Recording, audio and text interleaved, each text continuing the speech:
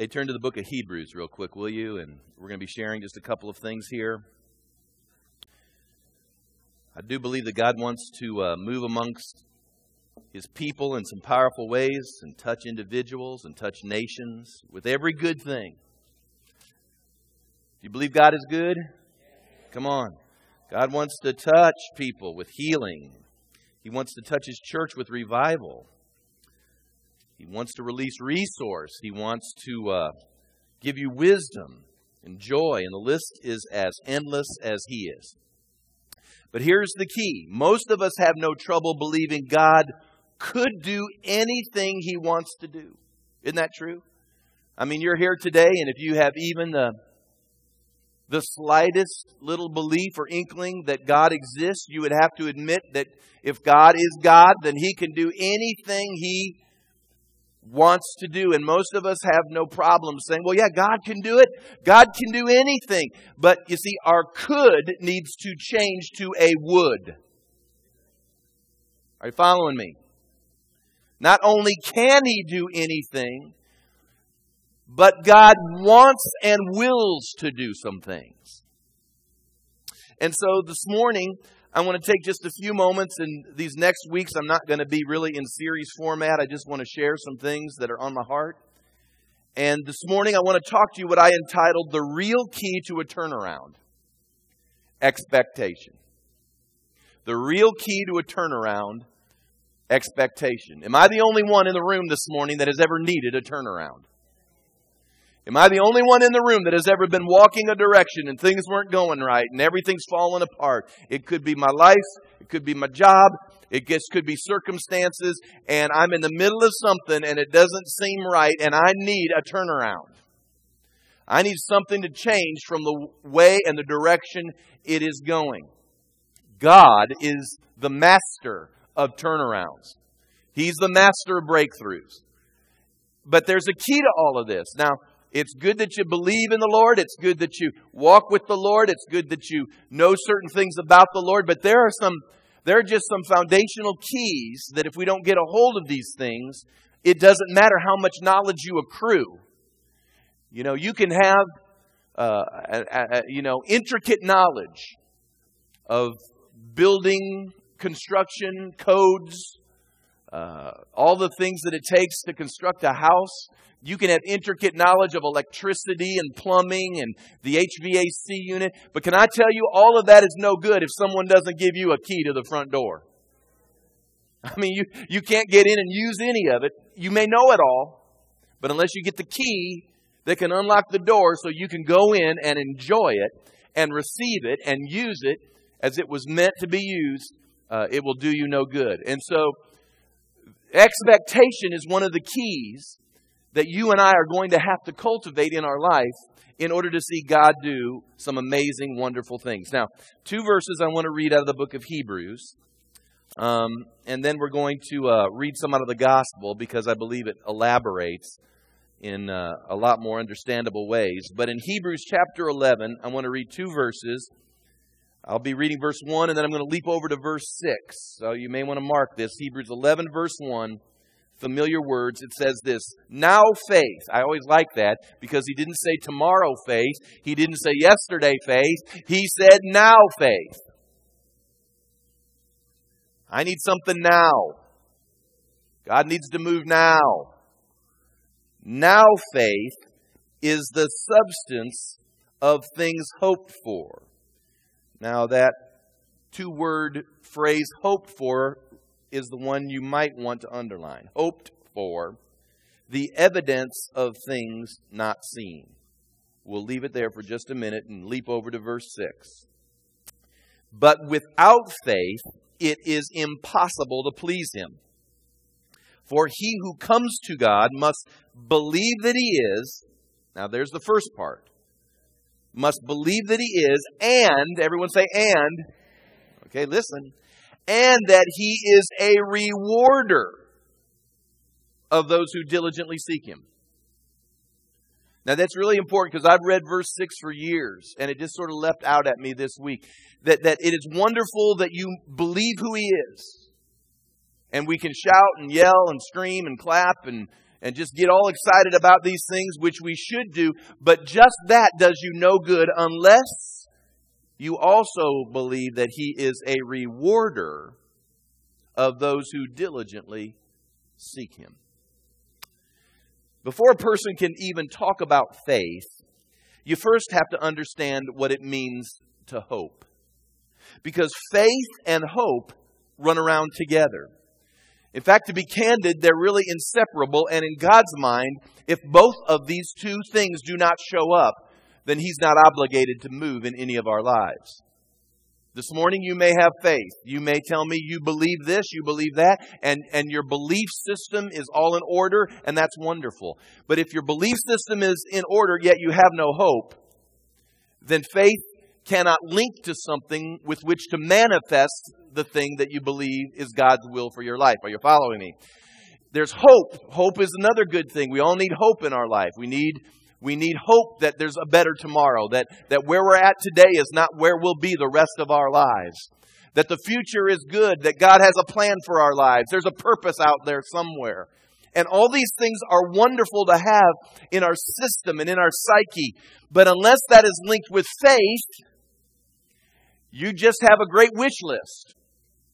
So we've got to get a hold of something. If we want to see God move and do miraculous things in our lives, we have to understand that faith and hope run around together. Now, our tendency is to define hope much like the word wish. We think hope and wish are synonymous. And that's simply not true. You know, we wish we had a better life. We wish we had a bigger house. We wish we had a better spouse. We wish we had a better job. We wish we had a more reliable car. We wish our situation would change. How many of you have been like me? Just admit it out loud. I've wished a lot of things. I wish it was different. Somehow I just wish it was different. A wish is something we may want, but that doesn't necessarily mean we expect it to happen. Are you following me? I know I'm keeping that phrase out there. Are you following me? We may want it to happen, but it doesn't mean we expect it to happen. People even do this at times with their eternal destiny. Now, most of you know this because you're saved and you've been led to the Lord in a way that has defined these things clearly. But for many people, when it comes to their going to heaven and their eternal destiny, if you were to ask them the question, are you going to heaven? They would respond with the phrase, I hope so. I hope so. Well, I'll be candid with you. In my experience, whenever someone says, I hope so, to that question, what that means is that they're really not all that sure. Are you going to heaven? Well, I hope so. Can we get down inside of that? Because actually, you aren't really sure, are you? Now, here's the deal. For most of us who are in evangelical Bible-believing churches, and you've been here a while, you've been taught, hopefully well enough, to know that when it comes to salvation, hear me, you can know that you're saved. This is not something you have to be somehow lacking confidence in. You can have a confidence in knowing that you've been translated from death unto life, that you've been translated from darkness unto light. You can know these things. Wouldn't you like to know?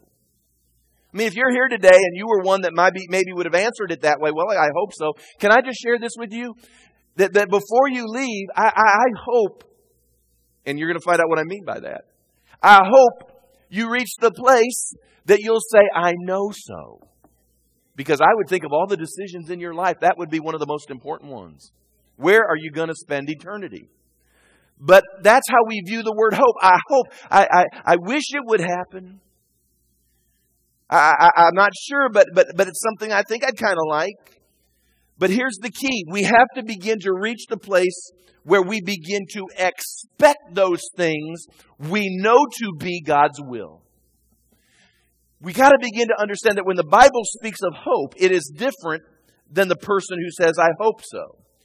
Now, guys, put it on the screen overhead. The word hope actually comes from the Greek word elpis. Now, listen to this. You ought to write this down. It actually means the confident expectation that produces joy and pleasure of what you are envisioning. Now, just keep that up there for a moment. If you want to know what hope is a confident expectation. And in that expectation, there is pleasure, there is joy for whatever it is that you see before you by way of a vision or a picture. Now, this is going to be important because hope is not a pipe dream. Hope is not a fantasy. There is expectation and, dare I say, anticipation that is involved in this biblical concept. Not only can you know that you know that you know that it's God's will for people to be saved, but this is what I believe. You can know that you know that you know that it is God's will that you aren't bound in addiction. You can't look at me and say, I'm addicted and I guess it's just God's will for my life. That's a lie. And you can walk around and say, well, I hope one day I'm out of this bondage. I hope one day I'm out of this. I hope, and I'm glad you're wishing for that day. But are you expecting? Do you have a confident expectation that produces joy and pleasure of what you are envisioning? Now, here's what you should be envisioning. You should be envisioning a life that's free, that's loosed. You see, we've got to begin to envision the will of God, and then begin to know that as I believe that is God's will, then I must begin to expect that if it's God's will, what's going to stop God's will? Come on, nothing can stop God's will except your lack of expectation. Now, I'm just going to give you just a brief look into some transparent moments in my life. I want to tell you that as your pastor, I believe all the right stuff. I've been trained and gone through all the rigors of preparing for the ministry. I can assure you that I am thoroughly orthodox. I'm biblical in my beliefs. Most of the time, I think, in as much as I can know my heart, and I understand that I can't always know everything that's in my heart, but I do believe that as much as I can understand my heart, I believe my motives to be right, to be good. But do you know that just because I have those things going on in my life, it does not assure me that the things that I want to see happen will come to pass. I can struggle just like all of you because we're all human beings, amen? All of us struggle with expectation. I can know that God wants to help me, wants to reward me. He wants to send revival. He wants to move on my behalf. And I can believe those things. How many of you will believe those things with me? That God wants to heal bodies. That God wants to resource His people for kingdom purpose. That God delivers. That God wants to move in revival. That God wants to win the cities and the nations. Oh, we believe these things. But do you and I expect that? Is there expectation in that regard? Churches, people, struggle with this as well. We believe the right stuff. We are probably relatively pure in our motives for a lot of these things. We want God to do this. But my question is, how's your expector? Expector. In Mark chapter 5 and chapter 6, there are just three quick stories here. I may read some of it. I may just take the time just to tell you the story. But there are three stories in a row. I just noticed this as I was studying for this morning. There are three stories in a row in Mark 5 and 6 that I think were put together for an important purpose in order to help us with this area of understanding what goes on in people's lives. Now, story 1 is found in Mark's Gospel, chapter 5, beginning with verse 25, and I would suspect many of you know the story. It's the woman with the issue of blood. You know the story here. In Mark 5:25, it says that she's had this issue of blood. Her cycle, her monthly women's cycle, was out of whack, and it says that she'd had a flow of blood for 12 years. Now, ladies, I'm just here to tell you, I'm not a woman. I'm not sure I understand that, but I can understand that probably wouldn't be a good thing. 12 years of having a non-stop cycle going on in her body. It says she suffered many things from many physicians. She tried to get help from the medical community, at least the medical community of that era. She'd spent all that she had and that she was no better, but she grew worse. And then she heard Jesus was going to show up. And you know the story from there. She begins to say to herself, if I but touch His garment, I will be made well. Verse 28, you ought to underline that. I shall be made well if I could just touch his garment. And so what does she do? She begins to navigate her way through these crowds. Now listen to me. Here's the church. The church is crowding around Jesus. Everybody's hollering out, Hosanna, here's Jesus. He's the master. Heal me, heal me, heal me. And realize he's in this crowd. The disciples are with him. He's bumping people everywhere he goes. But all of a sudden, this woman who's on all fours, navigating her way through the mud and the mire and all the other things that would have been found on a Jerusalem dirty road, she's navigating her way through there until she finally catches the hem of his garment. Now listen to me, because this is so important. Here we are in church this morning, and we're all clamoring, Jesus, look at my need. Jesus, touch me. And we're all reaching out there for him. And yet, why is it that it seems like maybe one or two or three or maybe at most a half dozen people seem dramatically touched, but maybe the rest of us walk away? And while we still love the Lord, and it's not like we're going to, turn our backs on him, why is it that it seems like there's some who touch him that are touched back, but there are some who touch him and nothing happens? Can I suggest this to you? It's because she said, if I get a hold of him, it shall happen. My question to you is, as you came even into the house of God and knew that the presence of God would be here, was there something that arose in you and said, when I lay hold of him this morning, it shall happen? That's what we're talking about when it comes to expectation. That was the key. She had an expectation of what would happen. It wasn't a wish. It wasn't a maybe. It wasn't it wasn't our typical American, I hope if I get my knees dirty and I get my hands dirty and I go through all this effort, I kind of hope it works out for me. No, she knew. Now, there are 5 things I'm going to throw out here about expectation real quick. Now, I'm going to deal with really where we're at. The part is not so much we can't get a hold of this, but it's the part I'm getting to here in just a minute. But I got to sow this into you. There's 5 quick things that we got to get into our system. Number 1 is your faith only works when you have true hope to link to it. You can believe, hear me, the right things, and you can be standing in faith. And I know people stand in faith for all sorts of things, but you've got to let your expector arise again. I don't even know that that's a word. I'm making words up. If you're new to us here, you'll find out that I add to the dictionary regularly. I just make words up. I'm making a word up because I don't think you'll find this one. It's an expector. That's what's inside of your expectation level. And if you don't have any expectation that God will move, you can believe all the right stuff.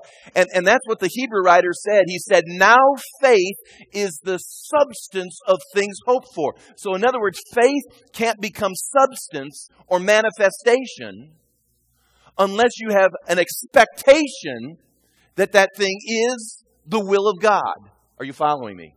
So you've got to link it up together. We believe. That's our problem with the church. We believe a lot of the right stuff, but there's no expectation that it will work in our life or around us. So your faith only works when you have true hope to link to it. Number 2, you will never act on something you are not sure about. You see, if she wasn't really sure, do you think she would have really done that? I'm just not convinced she would have. That's our problem, really, is that the reason we don't do certain faith acts is because we're really not sure it'll work. Even as I was listening to Dan share, and his testimony is like mine, and I would suspect thousands and thousands and thousands of other people, is that there are the initial season we say to ourselves, I'm not sure this is going to work. And until you are convinced that it is God's will to open up the windows of heaven, it is God's will to rebuke the devourer, it is God's will to take the curse off your life, I know this will happen, whether or not you think it will, you know it will, it's your expectation it will. So every time the Baird household looses finance towards God, I expect blessing. I expect that. I've got to. Otherwise, you're right. It'll drain you. I'll be the first one to admit it.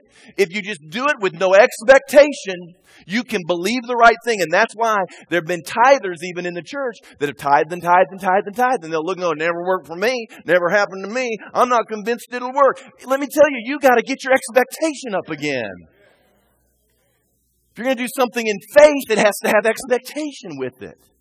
Because sooner or later, you're not going to act on something you're not sure about. Number 3, instead of waiting for a miracle to perhaps show up, you must press with your expectation into your miracle. Now, that's exactly what this woman did. She wasn't hoping that maybe, maybe he'll sovereignly walk by my street. And maybe he'll sovereignly knock at my door. And maybe he'll come in and then he'll touch me and heal me from this issue of blood. Some of us are like that. Well, I'll sit here and I hope he comes by and does this. I hope he figures out my phone number. I hope Jesus knows my address. Maybe he'll come by. And I heard he only goes down the major streets, though. He never hits the side streets. And do you hear yourself? You got to get up and you got to begin to press into some things. See, that's why I believe the house of God is important. Now, I understand you can love God, serve God, and follow the Lord. And I realize that going to church doesn't make you any more holy or a Christian any more than sleeping in your garage makes you a jaguar. I understand that. But there comes a moment you got to arise somehow and you got to begin to press and chase and desire. And in that there is an expectation that a miracle can take place. You can't sit and just say, well, maybe today's my day. Why don't you get something inside of you that just arises and says, today is my day. Everyone else may be praising God in this place, but I'm going to believe that the Lord is going to say, who's praising me like that? Who's loving me like that? I know there's thousands loving on me, but who in the world's loving me like that? And you just say, that's me, Lord. That's me. Because you pressed in. And pressing in isn't always just a physical activity. Sometimes it's just a heart activity, a spiritual thing that just says, I refuse to let go. I can just share this with you. I believe that God's going to give me longevity. I've already declared that. And I believe that I'm never going to have a bad report. But I want to tell somebody who got a bad report from a doctor, and maybe they gave you a certain time span of living, like you got 3 months, 6 months, a year to live. Can I just share this with you? I would keep expecting God to heal me till the 365th day showed up, instead of marking my calendar for how many days I got left. You say, well, there's people all over the world that need healing. Maybe so, but God's going to find me today. He's going to find me this morning. Number 4, expecting and acting will release your breakthrough. Expecting and acting. You've got to believe and to have a knowledge that He wants and will do that. And then you have to begin to act on that. I don't know what all that may mean, but you got to begin to act on some things. You can't wait till everything's perfect and then suddenly move in God. A lot of people think if it's not perfectly in order, then somehow we can't move forward. Folks, we live in a world that's out of order. There ain't nothing in this world ever going to be perfectly in order. And if I've heard the will of God, I know what He wants. He's asked me some things. I know His word and His precept. I believe it's true. I have an expectation that He wants to. Then you know what? I need to act.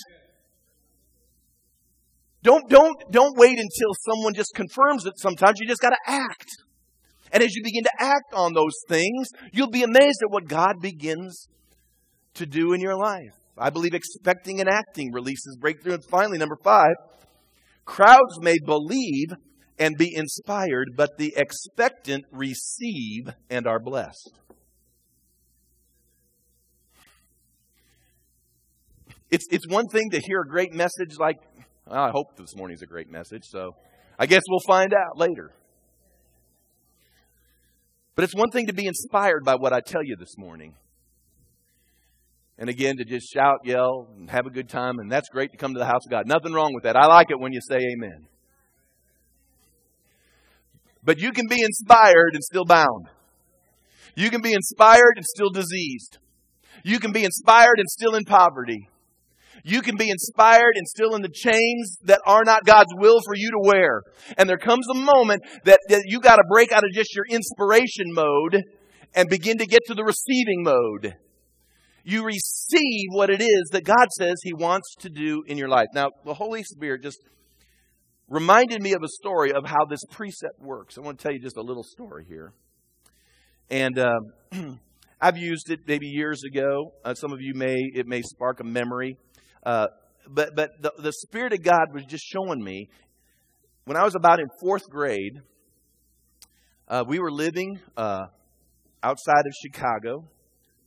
And like a lot of young kids, especially boys, I had this fixation on getting a mini bike. I mean, I desperately wanted a mini bike. In those days, you know, Sears and Penny's would sell mini bikes. I don't know, some of you maybe are old enough to remember that. You get the catalog, and I'd get that catalog, and I'd go right to the mini bikes. And they had some Briggs & Stratton engine on it, and, you know, I just there's something as a boy, that's what you want. You want wheels with a motor. Speed. There's always a need for speed. And, you know, man, I wanted it. And so I would ask my folks, and of course their response was, you know, Kevin, there's nowhere really to ride it. I go, oh, my friends have mini bikes, and they find, yeah, they're riding it on the street and other places they aren't supposed to be riding it. And there's no place to ride it. But I remember this so clearly. I would go to school, and in those days, I could walk to school, and it might have been, well, it seems like, you know, it was a mile. Just 10 miles with snow up to my waist. And but it was a walk, and I can, just as if it were yesterday, I can remember when the bell would ring and when I would go home, and I would start walking home, there was something in me that would start going, I wonder if my dad got me a mini bike today.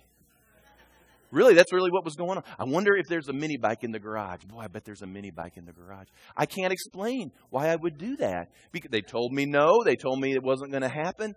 And I'd go home, and with God as my witness, I would always go in the garage and just, hope beyond hope that there would be a mini bike there.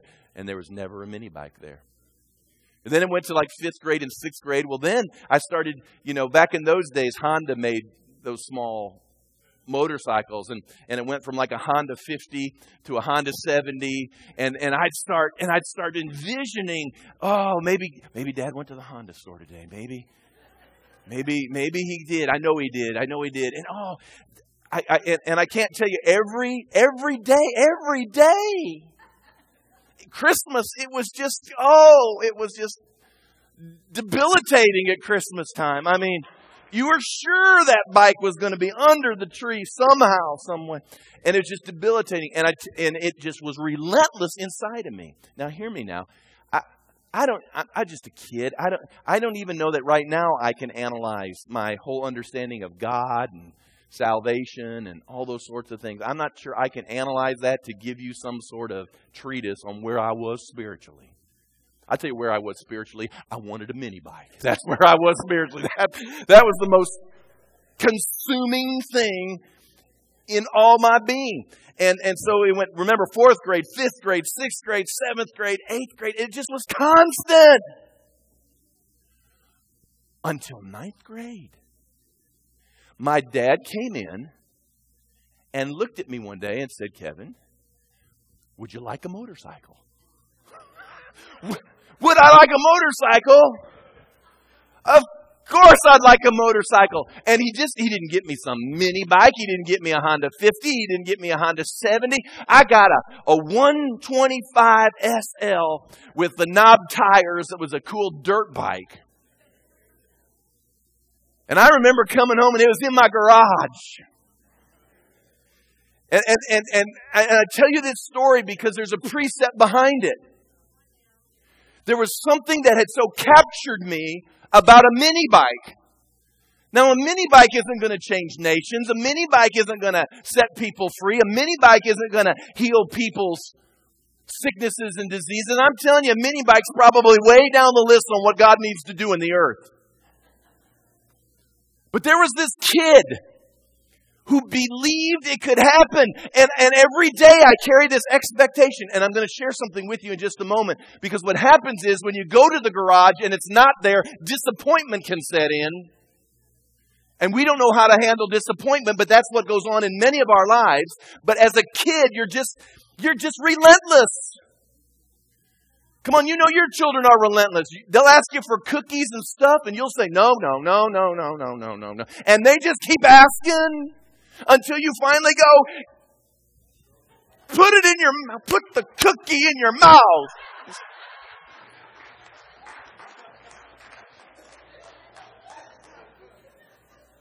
That's why Jesus said that the kingdom of God must be understood through the eyes of a child. Because as adults, we get disappointed, we get hurt, we get wounded. And what happens is we just say, oh, it must not be Dad's will. Just must not be on Dad's heart.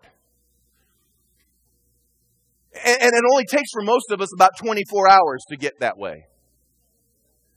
But 4th grade, 5th grade, 6th grade, 7th grade, 8th grade, 9th grade.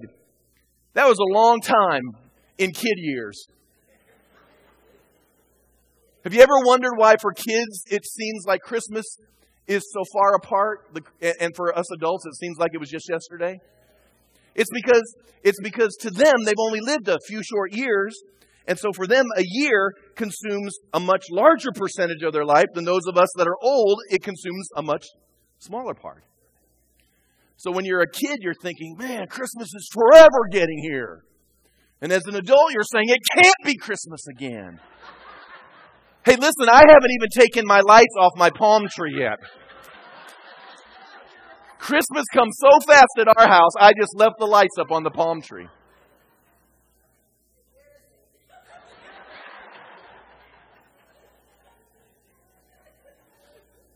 Hey, but I know Christmas will come again. And I don't know why that mini bike just captured me. And I wasn't going to let it go. And we let go of things too easy. We will not stand. That's why Paul said that you must fight the good fight of faith. That there's some things you're going to have to believe God for, and it's going to be like a fight in your system. That's what happened in the Hebrews 11 bunch that we find there. These were people that had to carry the sword. They were challenged by scourgings and tortures. They were challenged by years and years and years of anticipation and waiting. And yet it says that they received a good report because they refused to let go of what they knew God had said. Folks, God said He would pour forth of His Spirit on all nations and all people. We need to expect that to happen. Anticipate that to happen. Why not? Today, let God come. When you're laying in a hospital bed and everybody's figuring out how they're going to divvy out your inheritance, you need to look at them and say, put your self-storage places. Don't go get them yet. I'm not out of here yet. God said that He would heal me. And you're going to have one of them look at you because they're wanting that thing, that's in your house. And they're going to be licking their chops for that thing. And they're going to say, well, the doctor said you look real bad. Well, the doctor isn't the last say on this issue. The doctor's been fooled before. We need to understand that there will be things that will attack your hope. I'm telling you from a guy who has had his hope at times attacked. Listen, I'm not running that up the flagpole like it's more devastating than yours. I'm just simply saying we all know what it's like to have believed and for whatever reason we feel like it hadn't happened. Whatever area, whatever arena it may be in. You wanted the job, but the job didn't come. You thought you were getting this money and the money didn't come. You thought God was going to do this, but it didn't happen. And all of a sudden your hope was attacked. Your expectation has been diminished. You no longer anticipate. You just let it go. Now, it's interesting that after this woman who demonstrates with such clarity her expectation, there's two more stories attached to it. The second story, beginning in Mark 5:35, is after this healing, Jesus is instantly asked to come to this household where a little girl has died. And so they bring him. It says in verse 37, he permitted no one to follow him except Peter, James, and John. He came to the house, and when he came in, he instantly says, why is all this commotion and weeping here? The child's not dead, simply sleeping. And it says that they ridiculed him. They literally ridiculed him. So what does Jesus do? He runs them out of the house. Now this is really important because a lot of times there's some things you need to run out of your life. And Jesus knew that. He said, I'm running you guys out because you aren't going to help here with regards to expectation. Now understand, this little girl had passed away. And the key is, post it guys, the key in story number 2, the key is, will you let your disappointment steal your miracle moment? Can you not imagine these parents have just watched their little girl die in front of them? I'm not sure there could be anything more disappointing than seeing that. And all of a sudden you're being attacked and you're being hit. And Jesus is showing up saying, hey, be cool. Don't worry about it. She's just sleeping here. Now, there's a choice that mom and dad's going to have to make at that particular moment. Are they going to choose to believe those that ridicule, or are they going to believe the master who says she's just asleep?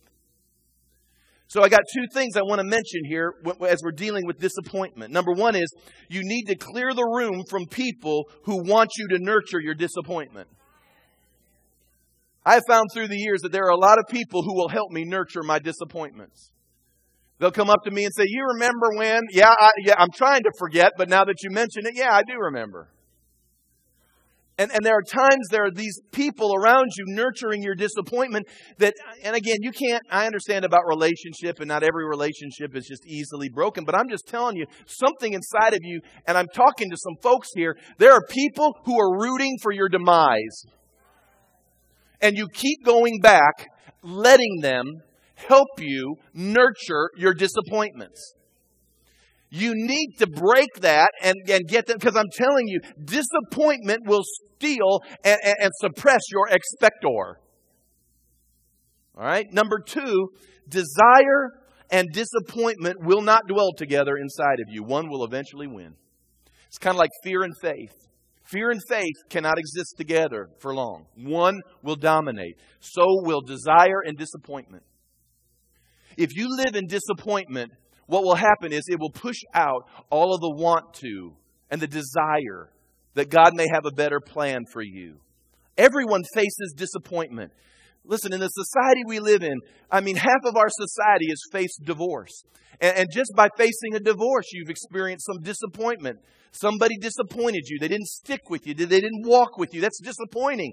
Most of us have faced injustices. Some of us have been fired.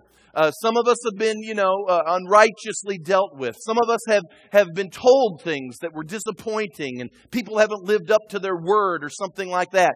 And here's the question. You face a disappointment, but will you allow it to stop God's promise to you? And I have decided with everything within me that I am no longer going to determine my future on the words of those who don't care. God can do great things in your life. Which leads us to this third story, and then we'll be done. In Mark chapter 6, Jesus leaves that scene after he'd raised the girl from the dead. He leaves that scene, and then he goes to his own country, Nazareth. And while he's in Nazareth, he's teaching, and everybody's kind of looking at him. And they say something that's real interesting in verse 3. It says here, "Is this not the carpenter, the son of Mary, the brother of James, Joseph, Judas, and Simon? And are not his sisters here with us?" So they were offended at him. Now what happened is that Jesus shows back into his hometown, and everybody's listening to him, but the only thing they can see is the kid that they grew up with. All they see is the kid that maybe some of them changed diapers on. All they can see is the kid that ran and played with all the other kids. All they can see is the Jesus who for years was around them, probably looking very much like any one of us in our growing up years. And because of that familiarity, they could not, the Bible says, receive their miracle. It says that Jesus said, verse 4, "Prophet's not without honor except in his own country." And in verse 5 it says, "Now he could not do mighty work there, except that he laid his hands on a few sick people and healed them. And he marveled because of their unbelief." And so basically he went away and he taught somewhere else. The key here is, will you minimize or overlook who it is that's before you? Can I just tell you, people miss miracles because they're offended. People miss miracles because they're familiar. We come to church in this place every week. We sing praises. We get before God. It's a familiar place. We sing familiar songs. We do familiar things. And what happens is, out of that familiarity, it begins to suppress our expectation. Because for us, at times, going to church doesn't eclipse really much like going to the mall to buy a new outfit. And we've got to realize that familiarity will begin to steal our expectation level. Number one, people miss miracles. I said out of offense. And number two is your ability to expect a miracle will literally, your inability to expect a miracle will literally tie the hands of the Lord. And so this morning, I want you to hear me. God is willing and able to do some miraculous things in our midst. But if we do not expect Him to do this, that's the one thing that can tie His hands and keep Him from moving powerfully in all of our lives. Now, it would be a lie to tell you that I don't personally, internally struggle with my expectation level. Can I just say, and God just gave me a word of knowledge, you're just like me. All of us struggle internally with our expectation levels. My expector has been damaged through the years. I had things that I thought would happen. I had things that I thought would work out this way or that way, and they didn't. I had people disappoint me. I've had just circumstance in life take place. And when you do this for what's coming up on 51 years, when you do this for 51 years, your expector gets damaged. And I don't know how it works for you, but can I tell you how it works in me? It works this way in me.